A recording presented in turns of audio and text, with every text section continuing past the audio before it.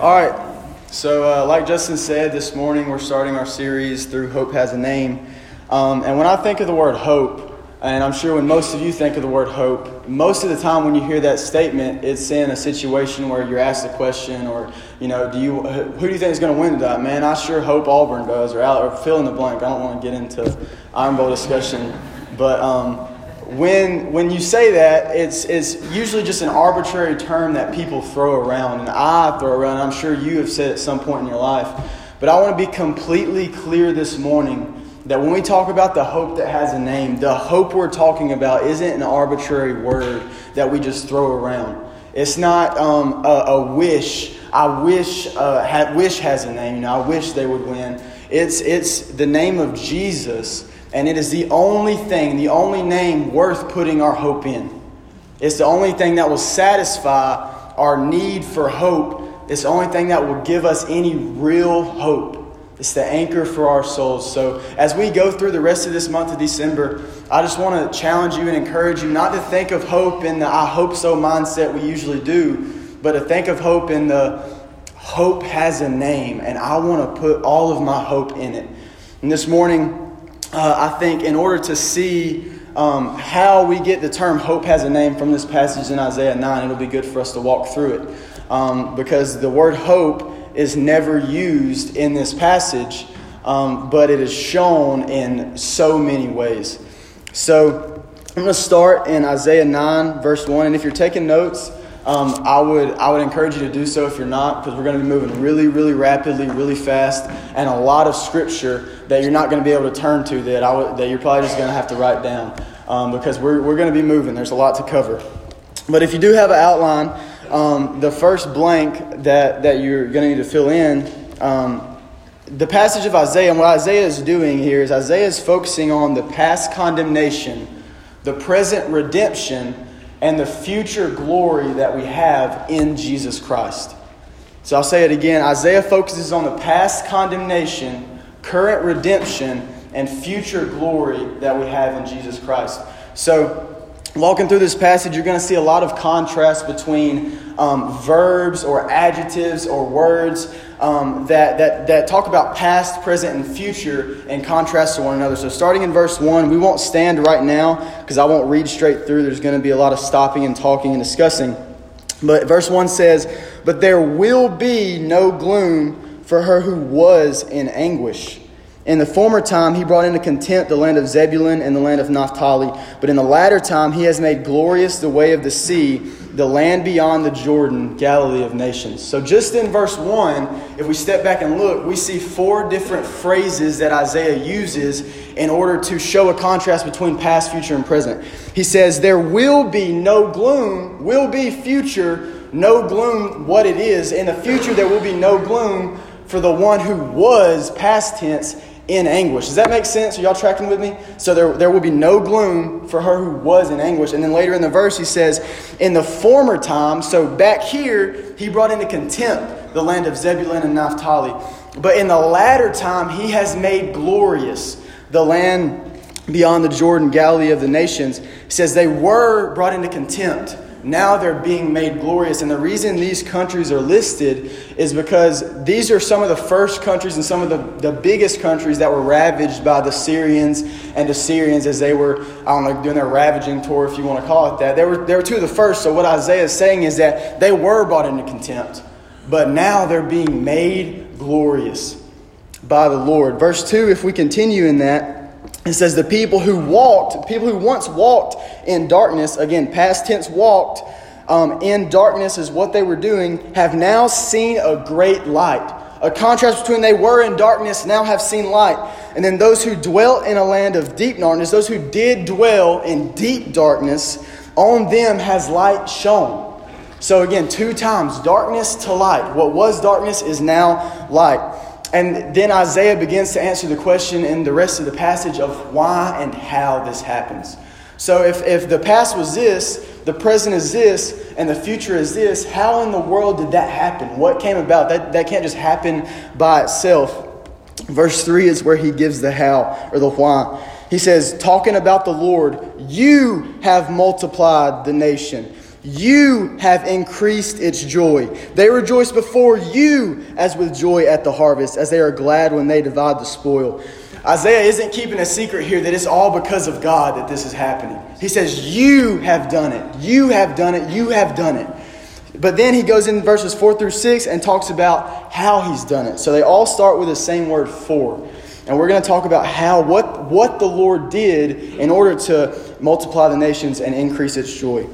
Verse 4 says, for the yoke of his burden and the staff for his shoulder and the rod of his oppressor. So his problems, his war weapon, and his enemies, God, again, you have broken as on the day of Midian.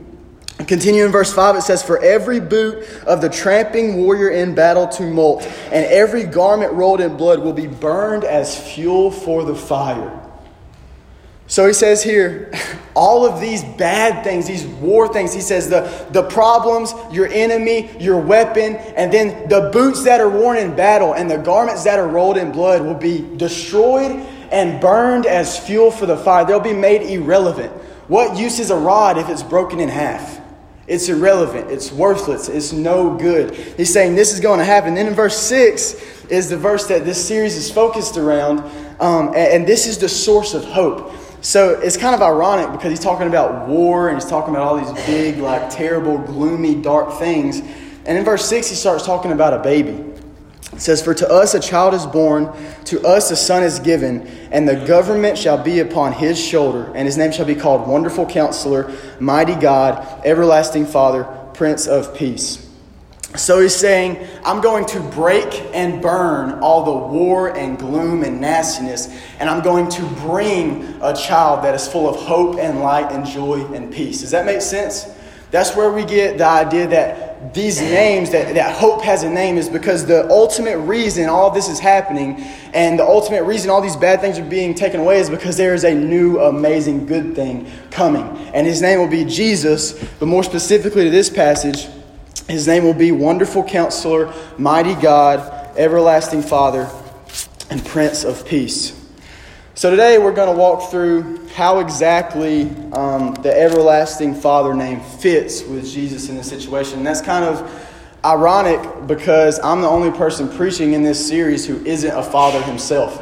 So Bluester would probably get up here and tell you a funny story about his kid or something. Justin would get up here like he always does and tell that sweet story about his little curly-headed blonde baby and make everybody say, "Oh." But I can't really do that because I am the cute curly-headed blonde baby in my family. So that probably wouldn't go over very well. But I do have a father. And everyone in here, if you're alive, has a dad. And if you know me, you know I make fun of my dad a lot. He's very easy to make fun of. He's getting kind of old. So he's just funny. His mannerisms, the way he talks, it's just funny. But truthfully, I love my dad more than anything. And I couldn't have asked for a better earthly father to be given while I'm here. But the reality of it is, not everyone can say that. And I know that. When I say father, I'm sure some of you do think about happy memories and good times you've had with your father. But others are probably full of sadness and bad memories or abusive memories. And then others might be even full of hatred because of a lack of any memories with your father because he wasn't present in your life. But regardless of your background, regardless of where you come from, I promise you on the authority of Scripture that when you look at the fatherly portrait of Jesus, he is far better than any fatherly portrait that's been in your life up to this point. Jesus is a perfect portrait of what fatherhood looks like. There's no mistimed stroke on the canvas. There's no twitchy swipe of the brush. No miscoloration in his face. He is a perfect portrait of what a father should look like. So regardless of your past relationship with your father, what you think when you hear the word dad or father, I want to encourage you this morning to wipe that slate clean because the image you're about to get of a father is better than anything you could have ever experienced already. And that's because the Word of God says so. Amen. So to see Jesus as father on the surface might not seem very common. I know when I was planning, I was like, how in the world am I going to preach this? Because most of the time when we think the word Father in Scripture, we think of God the Father. that part of the Trinity. But this very clearly references Jesus as the everlasting Father. Well, I think there are a few passages of Scripture from the New Testament that we can turn to in order to kind of give some clarity on the subject. So John chapter 14, starting in verse 8, reading through 11, Jesus is having a conversation with Philip. And Philip has the audacity to say, Lord, show us the Father and it will be enough for us. Jesus, you're not enough. Show us the Father, then it will be enough. In verse 9, Jesus responds and says, have I been with you so long and you still do not know me, Philip? Whoever has seen me has seen the Father. How can you say, show us the Father? Do you not believe that I am in the Father and the Father is in me? The words that I say to you, I do not speak on my own authority, but the Father who dwells in me does his works. Believe me that I am in the Father and the Father is in me, or else believe on account of the works themselves. And then if we turn to Hebrews 1, we get a little bit of a reasoning under why Jesus said this. Verse 3 says, he, talking about Jesus, is the radiance of the glory of God, and Jesus is the exact imprint of his nature. And he upholds the universe by the word of his power. So what we see is that when we look to the life of Jesus, we see the exact imprint of the Father's nature in the person and work of him. When we look to the life of Jesus, we see the exact imprint of the nature of the Father in the person and work of him. Jesus is the Father and the founder of our faith, but he's also an in-the-flesh example to look at and see God the Father through. Does that make sense? Amen. So what we're going to do over the next few minutes that we have is we're going to walk through some, and I say some very emphatically because this list is not exhaustive, but some of the attributes of Jesus that we see through the Scriptures and through one specific passage. And then we're going to take those attributes and then turn and look to God and see how he shows those attributes. So it's almost like we're going to be looking in a mirror. We look in this mirror, see what's in it, and then move our eyes to the person standing in the mirror. Does that make sense? So we'll be in John chapter 3, verse 25, and this is going to be our main text. We're going to be jumping all over the place to a lot of different texts, but this is going to be our main text. And as you're turning there, I'll just give a little bit of context on the passage. The first 21 verses of John 3 are a super famous story in Scripture. So we get John 3:16 of Jesus talking to Nicodemus about being born again. And Nicodemus is really confused, and Jesus is trying to explain the idea of being born again and what that means. And then verses 22 through 24, we get kind of the context of the current situation. Jesus and John the Baptist are both baptizing, and they're actually in a place or situated in a way where they can see each other. And a discussion rises between some of John's disciples and a Jew over the topic of purification. And that's where we pick up with in verse 25. But if you would, please stand with me as we read this passage. We won't stand as we read everything this morning, but it'd be like playing musical chairs. But this is, again, just to signify that what God is saying through Scripture is infallible and way more important than anything I say before or after. So starting in verse 25, reading through the end of the chapter, it says, now a discussion arose between some of John's disciples and a Jew over purification. And they came to John and said to him, Rabbi, he who is with you across the Jordan, to whom you bore witness, look, he is baptizing, and all are going to him. John answered, a person cannot receive one thing unless it is given him from heaven. You yourself bear me witness that I said, I am not the Christ, but I have been sent before him. The one who has the bride is the bridegroom. The friend of the bridegroom who stands and hears him rejoices greatly at the bridegroom's voice. Therefore, this joy of mine is now complete. He must increase, but I must decrease. He who comes from above is above all. He who is of the earth belongs to the earth and speaks in an earthly way. He who comes from heaven is above all. He bears witness to what he has seen and heard, yet no one receives his testimony. Whoever receives his testimony sets his seal to this, that God is true. For he whom God has sent utters the words of God, for he gives the Spirit without measure. The Father loves the Son and has given all things into his hand. Whoever believes in the Son has eternal life. Whoever does not obey the Son shall not see life, but the wrath of God remains on him. Lord, we come to you now. Want you to teach us through your word. God, help us to glorify Jesus this morning as our everlasting Father. In Jesus' name. Okay, so go ahead and diving right into these 8 attributes. that we see in Christ, number one, in this passage, we see that Jesus is active. In verse 26, John's disciples say, talking about the one you bore witness to, John, he says, look, he is baptizing. That's an active verb to describe Jesus. Notice they don't look at him and say, look, Jesus is sitting in his lazy boy napping. But they also don't say, look, Jesus is over there climbing a tree mindlessly. The point of this is to say that Jesus is active and Jesus is always doing what matters. He is always doing what matters. He's never lazy, but he's also never just a busybody that does a lot of different things just to say he's working. He's doing what matters. He's doing the thing that he commands in his last statement to his disciples. We also see, if we take our eyes off the reflection and look to the character God, we see that God is active. Isaiah chapter 41 verse 10, and again, I would encourage you, don't try to turn there and keep up because it's not going to happen. I would encourage you to write the scripture down on the back or on the side or whatever. But Isaiah 41:10 says, "Fear not, for I am with you. Be not dismayed, for I am your God.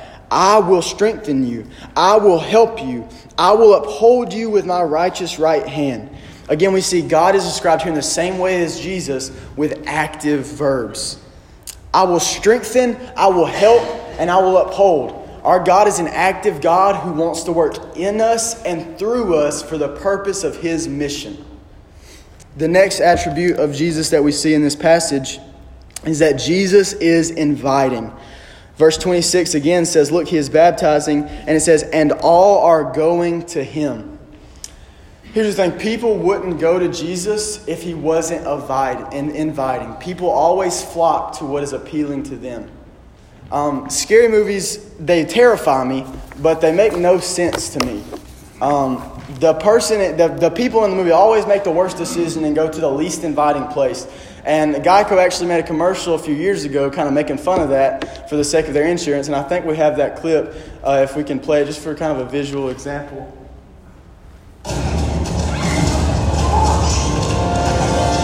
A tiny egg. No, in the basement. Can't we just get in the running car? Are you crazy? Let's hide behind the chainsaws. Smart.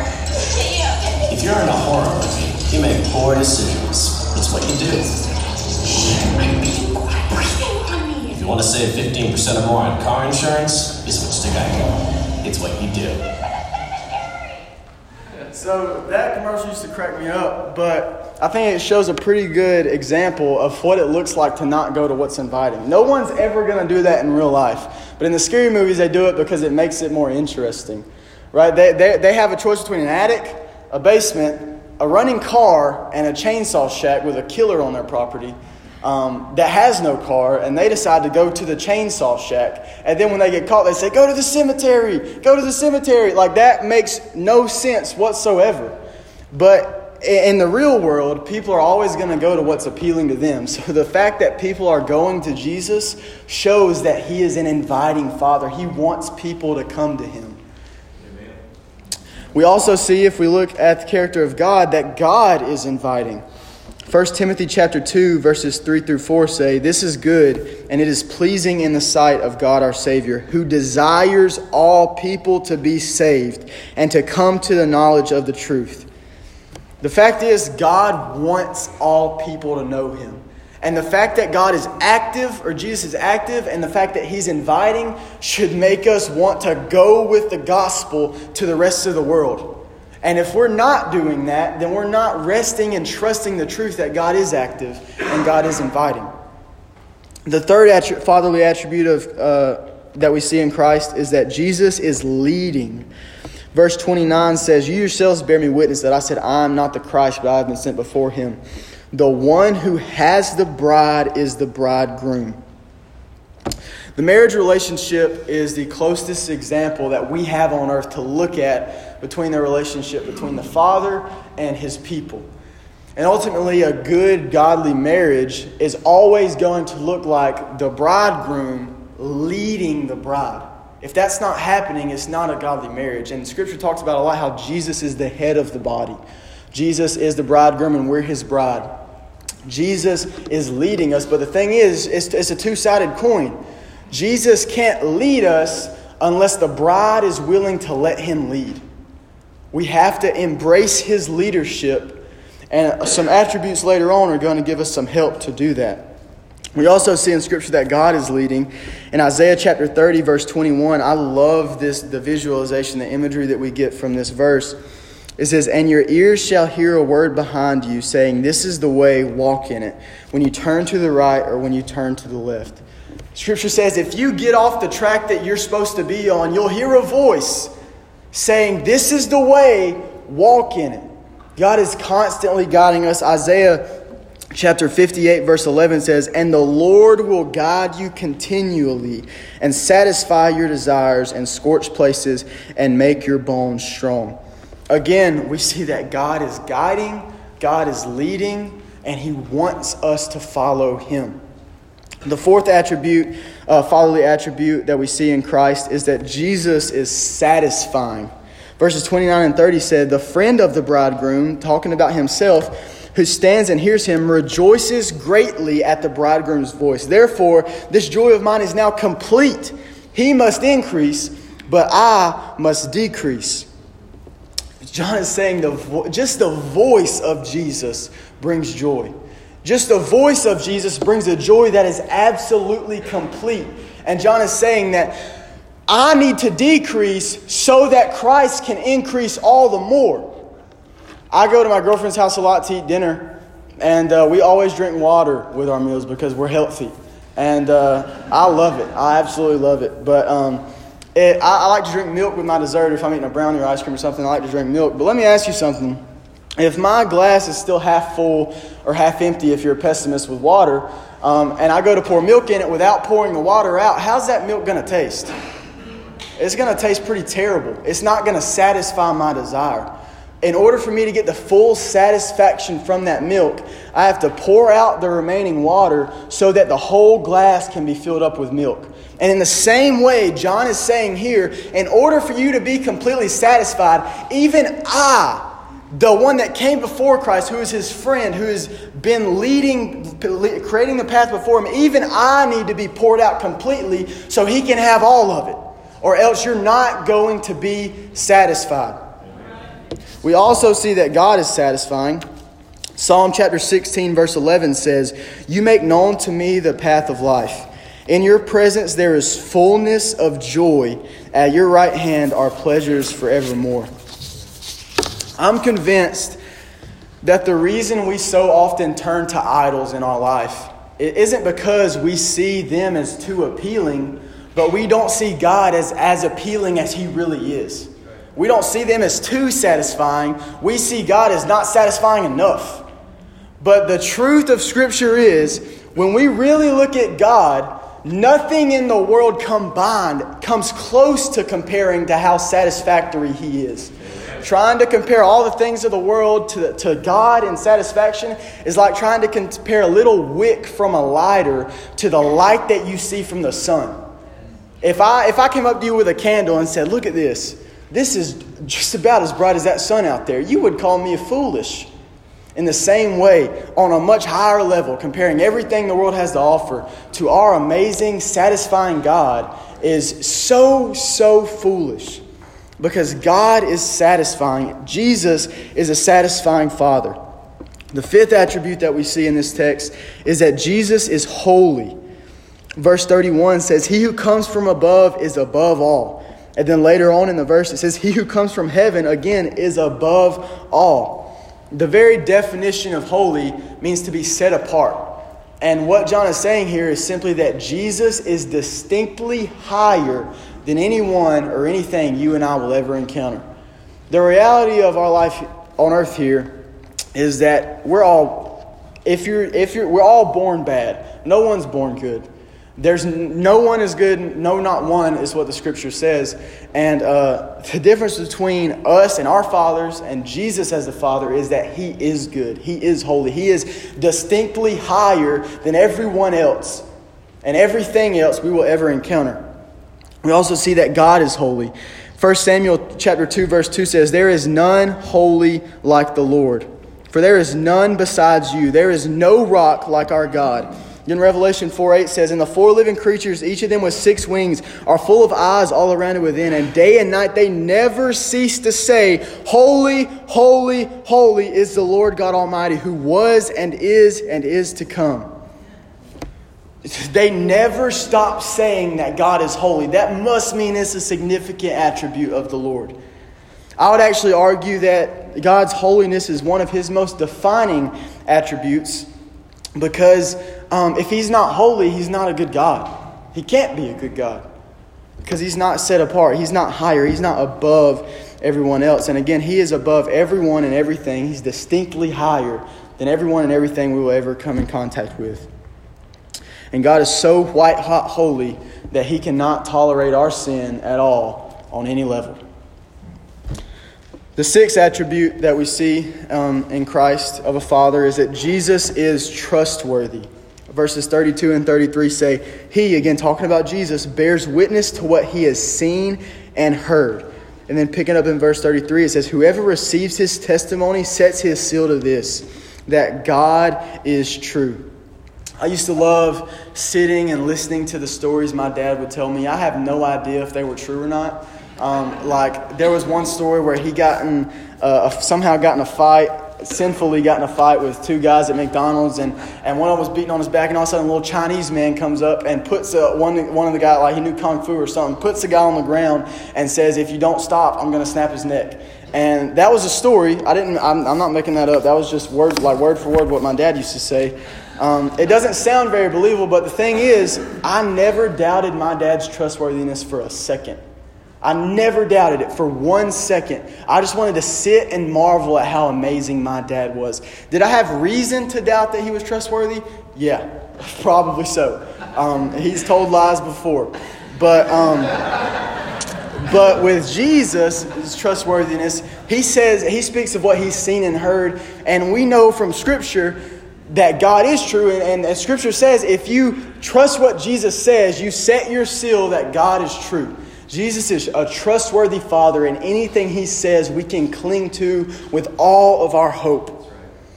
We also see that God is trustworthy in the Scriptures. Psalm chapter 18 verse 30 says, This God, His way is perfect. The word of the Lord proves true. He is a shield for all those who take refuge in Him. God is trustworthy. We can always run to Him and never in any way doubt that we're not receiving the truth. The 7th attribute of Jesus that we see in this text is that Jesus is giving. Verse 34 says, For He gives the Spirit without measure. Jesus speaks the truth of God. God gives the Spirit without measure. But we also see later in verse 35 that Jesus has received all authority from the Lord. So Jesus gives the Spirit without measure. We see that also God is giving, and I have a few scriptures for this just because Scripture talks a lot about the good gifts God loves to give us. Ultimately, we see that God gives salvation. Ephesians 2:8 says, For by grace you have been saved through faith, and this is not your own doing, it is the gift of God. So we see salvation as a gift. James 1:17 says, even past salvation, every good gift and every perfect gift is from above, coming down from the Father of lights, with whom there is no variation or shadow due to change. And Matthew 7:11 says, If you then, who are evil, know how to give good gifts to your children, how much more will your Father who is in heaven give good things to those who ask Him? In the same way that our fathers here love to give good gifts to their children, our Father above loves to give good gifts to us. Ultimately, we see that in salvation, but He gives good gifts to us all the time. Now don't get me wrong. I'm not saying you're going to receive money, you're going to receive wealth. I'm saying you're going to receive joy and satisfaction and happiness in the satisfactory character of Christ that we talked about previously. Does that make sense? All right, the 8th and last attribute, again, just from this passage, not an exhaustive list, that we see in Jesus is that Jesus is authoritative. In verse 35, we've already mentioned it, but it says, The Father loves the Son and has given all things into His hand. Jesus has all authority over everything, whether people or beings are willing or not. But specifically, especially, he has authority over our lives as believers to say and tell us to do what he wants, because he has all authority from the Lord. Jesus' authority doesn't mean that he's a constant grump like a principal or a boss, and that he doesn't care about our joy. He wants us to be completely happy and completely satisfied. But he knows for our good that the only way to be completely satisfied and completely happy is in him, himself. We also see that God is authoritative in the Scriptures. Romans chapter 13 verse 1 says, "Let every person be subject to the governing authorities, for there is no authority except from God, and those that exist have been instituted by God." And Jude 1:25 says, "To the only God, our Savior, through Jesus Christ our Lord, be glory, majesty, dominion, and authority before all time, and now, and forever." Amen. God has all authority. He's always had it. He has it now, and he always will. And that's why Jesus was able to stand before Pilate when Pilate is questioning him, said, "Don't you know I have authority over you?" And Jesus basically just laughs at him and says, "Yeah, but I know who has authority over you. And I know who's given you that authority." So knowing these 8 attributes of the Father we have in Christ, we might begin to notice, I began to notice, that I wasn't holding on to some of these truths like I should. And that creates some sin issues in my life. But I don't want to focus and hammer down on, hey, this is what you're doing wrong. I want to focus on why we need to make sure we are clinging to these things, because it is important. If you don't see Jesus as your authority and as leading, you're not going to obey him. If you don't see him as active and inviting, you're not going to evangelize. If you don't see him as satisfactory, then you're going to have idols left and right. If you see him as authoritative but don't see him as trustworthy, then you're not going to have any reason or feel any means to do what he says or follow him. So I would say there are 2 big reasons that we need to always focus on all of these fatherly attributes of Christ. 2 big reasons. Number 1, because they always work together. Like I said, if Jesus was inviting, but if Jesus wasn't active, then there would be no reason to evangelize. If Jesus was authoritative, but if Jesus was authoritative, but he wasn't satisfactory, he would be like a slave owner. He would be just a domineering authority that we have no reason to want to follow. Does that make sense? And you could go down and down the list because they all rely on each other. Number 2, the second reason, because all of these attributes will always be true for all time. I'll say that again. All of these attributes, every single one, will always be true for all time. We spent a good bit of time talking about and focusing on the fatherly attributes of Christ. But to go back to the original name in Isaiah 9:6, it says, "Wonderful Counselor, Mighty God, Everlasting Father." I love my dad, but the reality of it is, if I don't go before him, at some point he's going to pass away. And I'm sure some of you have experienced your father or grandfather passing at some point in your life already. And that's a very sad reality. And that's a very sad aspect of life. But the amazing news about the Father we have in Christ is that we don't have to doubt for a second that he's not always going to be there. See, my dad, at some point, the only time I'll be able to think about the attributes of him are in memories from my past. Jesus is always, constantly, every step of the way showing these attributes to us. And not only is he everlasting, but he's never failing. That's the reason we're able to put our hope in Christ, is because he is a never failing, everlasting Father that we can place our hope in. He's a good Father. Isaiah 9, the end of the passage, after he says these names, in verse 7, talks about this. It says, "Of the increase of Jesus' government and of peace, there will be no end.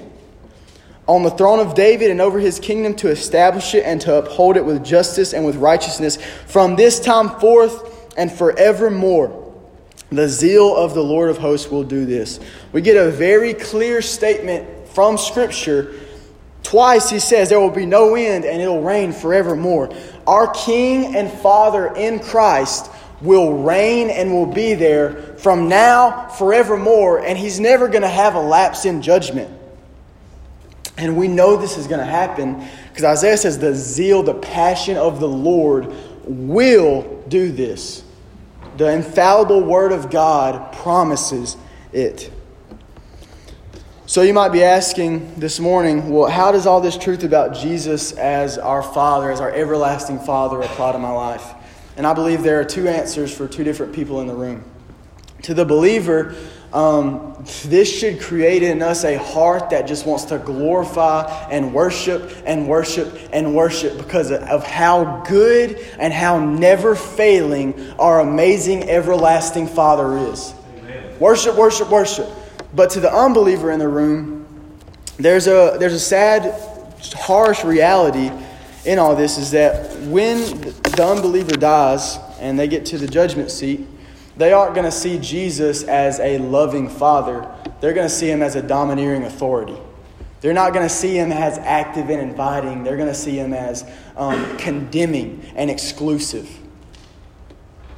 Not because Jesus is those things, but because they never put their trust in him. Jesus this isn't an inclusive, everybody saved, happy ending. It requires our faith. The passage in John chapter 3, verse 36 says, after John has talked to all of his disciples about this very thing, he says, whoever believes in the Son has eternal life, but whoever does not obey the Son shall not see life, but the wrath of God remains on him. If you don't believe and obey, you aren't a child of Jesus, and these attributes aren't true of your Father, because he's not your Father.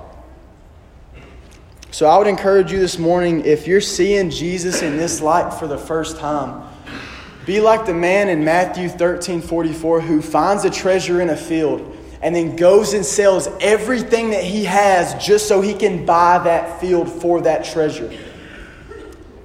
I won't lie, the reality of following Jesus is this. Is it costly? Yeah. But is it worth it? Absolutely. And to say that it's absolutely worth it is an understatement. To say that is an understatement is an understatement. If someone came up to me and offered me $1 million for my iPhone, I would take it. Did it cost me my iPhone? Yeah, but I got so much more from it.